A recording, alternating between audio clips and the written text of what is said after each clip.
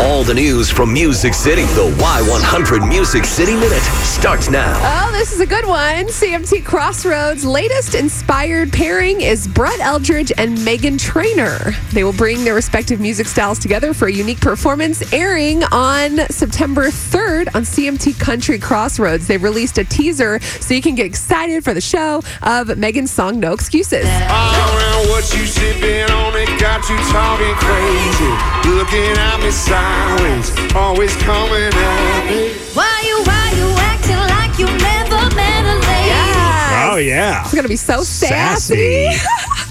It's going to be good. You can check it out Monday, September 3rd at 9 on CMT, of course. Fake profiles have always been an issue with celebrities, and it's no secret that our favorite country artists get super annoyed with them, too. Chris Young was forced to face the issue head-on earlier this month and gave a warning to his fans about catfishes who pretend to be him on social media.